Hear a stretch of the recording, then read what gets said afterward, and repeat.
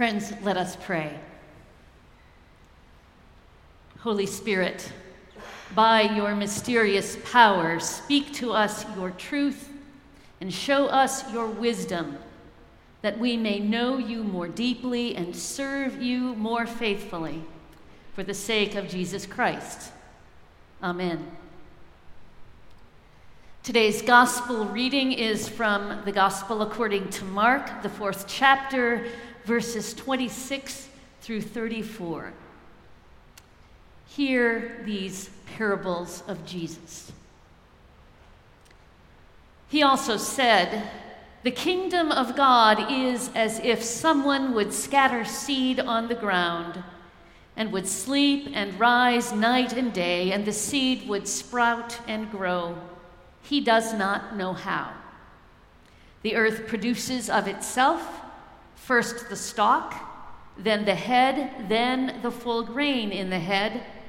But when the grain is ripe, at once he goes in with his sickle, because the harvest has come." He also said, "With what can we compare the kingdom of God? Or what parable will we use for it? It is like a mustard seed, which, when sown upon the ground, is the smallest of all the seeds on earth. Yet when it is sown, it grows up and becomes the greatest of all shrubs and puts forth large branches, so that the birds of the air can make nests in its shade." With many such parables, he spoke the word to them as they were able to hear it. He did not speak to them except in parables, but he explained everything in private to his disciples. The word of the Lord. Thanks be to God. I was very late planting flowers this year. I didn't get around to it until last Sunday. Well, in the back of our house, there are 4 or 5 pots that had been sitting outside all winter long, and in them were last year's dirt and this year's weeds. Except for one, which has my trusty chive plant.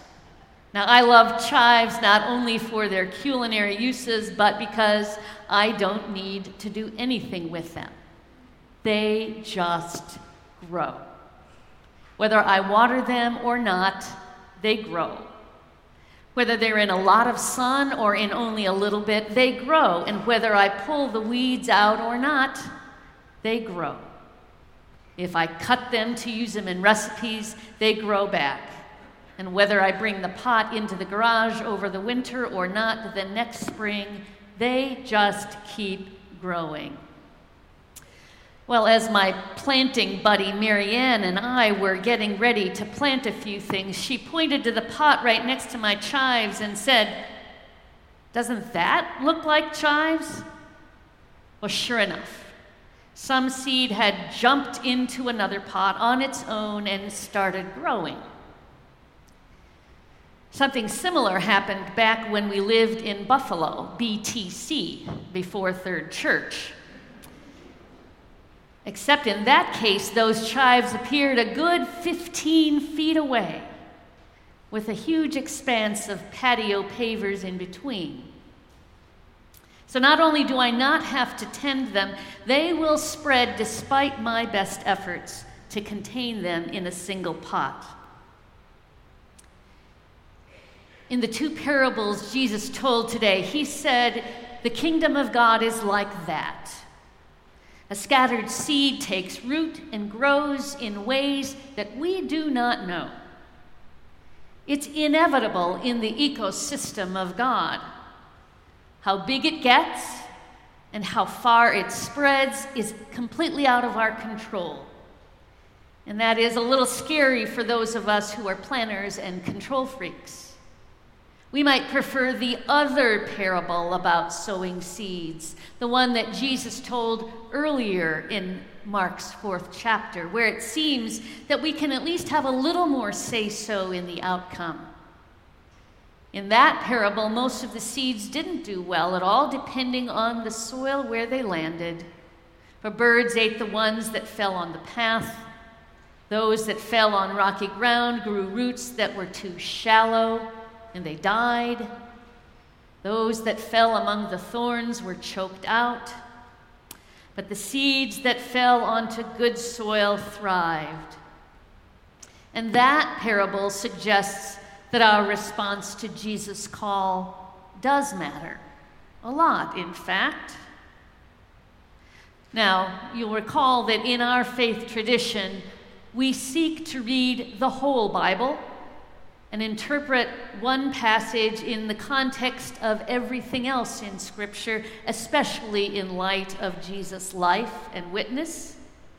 We do that rather than selectively picking out verses to justify, say, an unjust action against vulnerable populations like migrant children.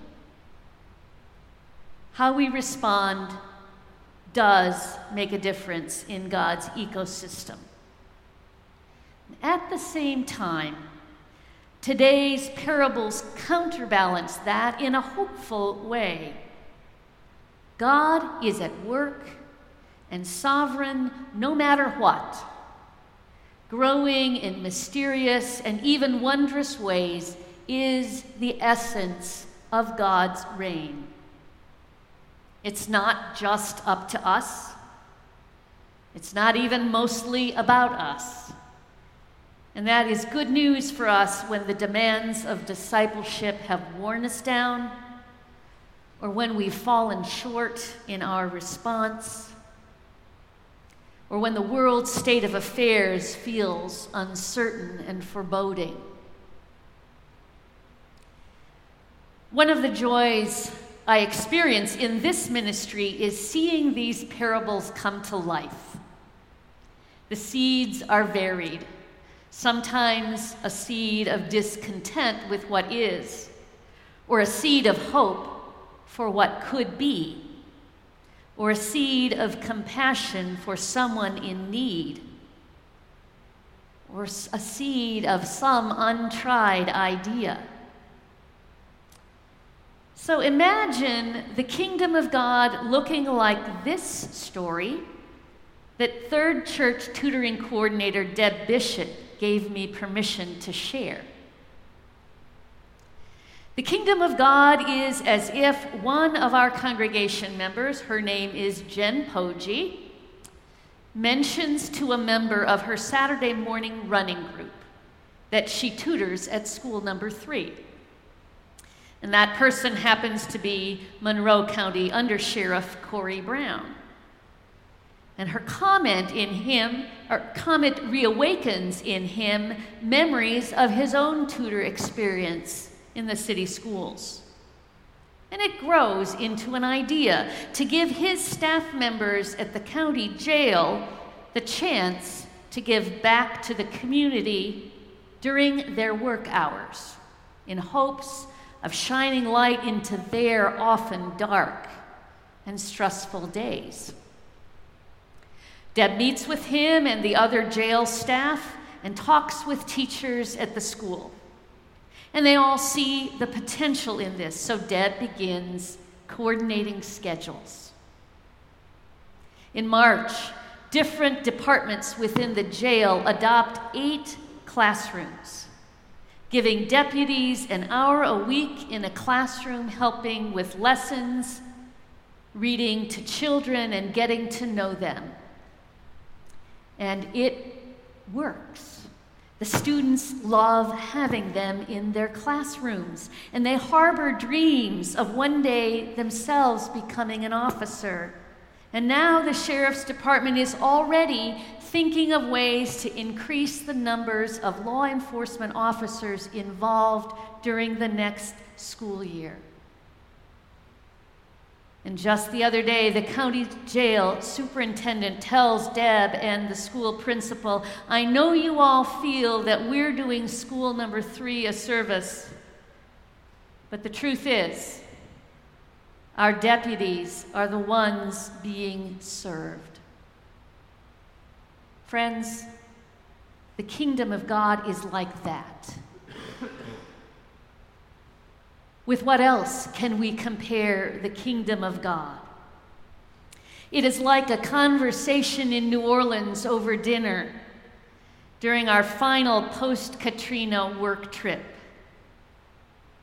Nancy Watson articulates her passion for creating warm and hospitable and beautiful spaces for people who have experienced trauma or hardship.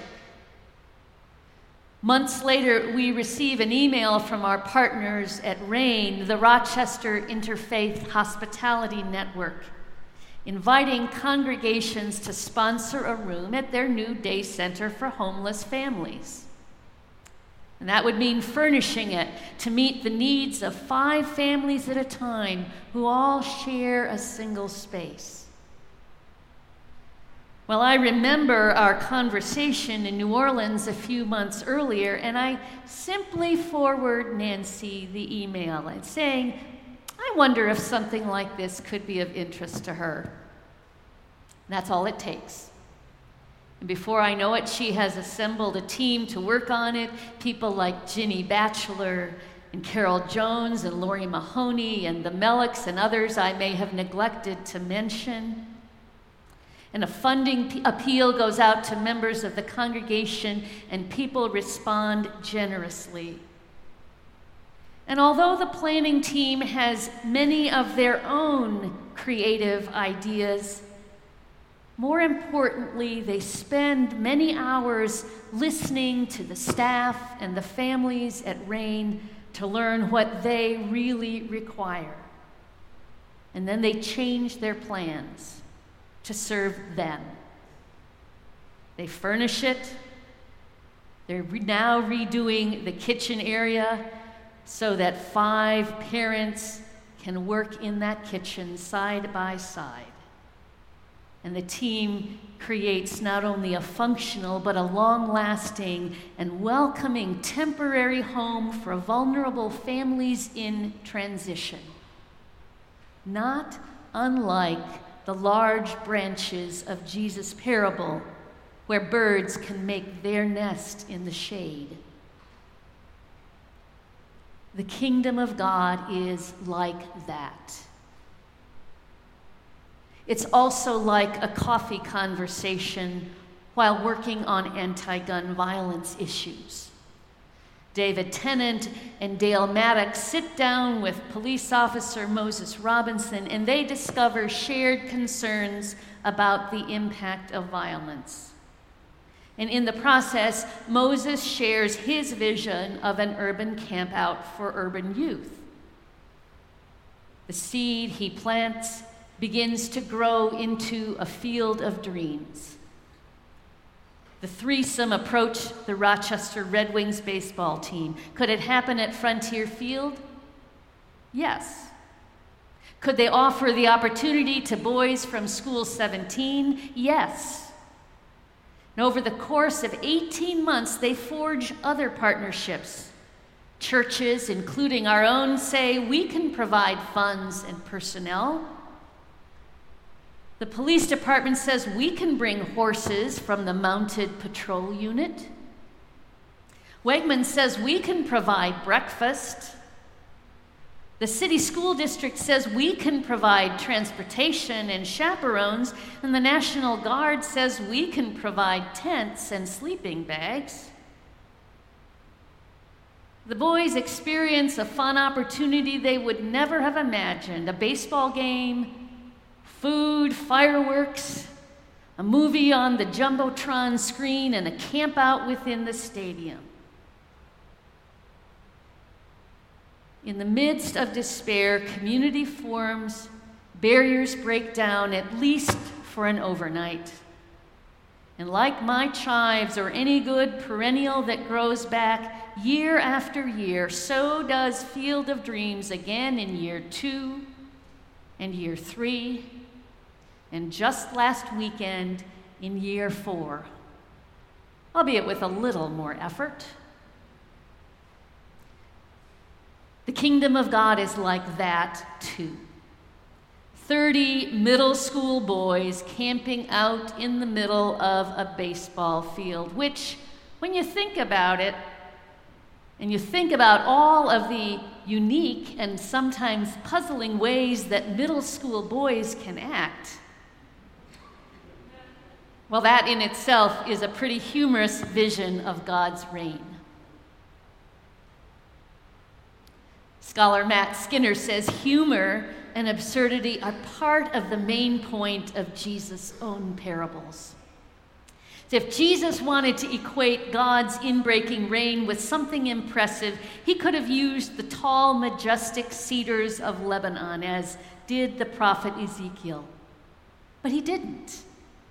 Instead, he describes something more ordinary, and yet also something more able to show up, Skinner writes, to take over inch by inch, and eventually to transform a whole landscape, to upend a society's ways of enforcing stability and relegating everyone to their proper places.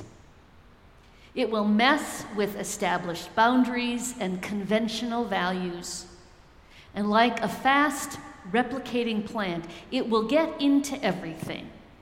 It will bring life and color to desolate places.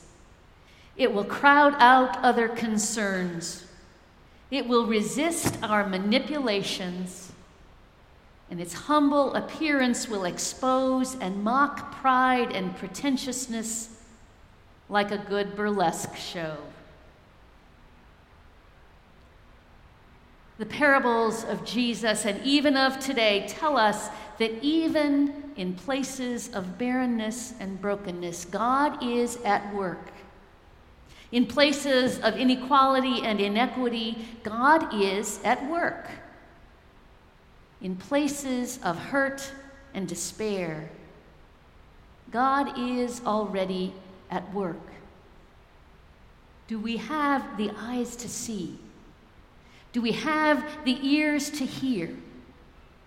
Do we have the imaginations to wonder? And if we do we have the courage to find our place in these parables that Andrew King has reflected on with this poem? The sower has pared her hope down to tiny seed.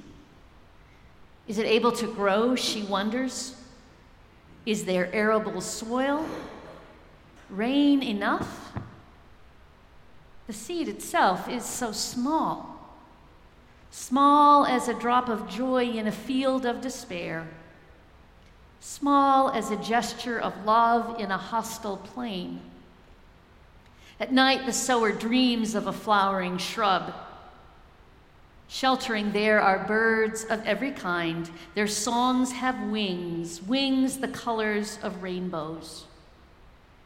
She wakes to find the shrub begun, life beginning to blossom. And as the days roll into weeks and months, the shrub grows green and strong. The sheltering birds lift up their songs, and the dream seems brought to fruition. But the rains dry up, and a harsh wind blows. The green begins to fade, and the boughs of the shrub are broken. The sower's heart is stricken for the life-giving plant. But see, within the surviving branches, upon the battered boughs, new seeds of life still form, singing songs with wings the colors of rainbows. The sower gathers the precious fruit, and the sower again continues to sow the small, brilliant seed of hope. Friends, the kingdom of God is like that. See the parables come to life in your midst. They are already there, waiting to be discovered, waiting to be rewritten, and waiting to be told anew. Amen.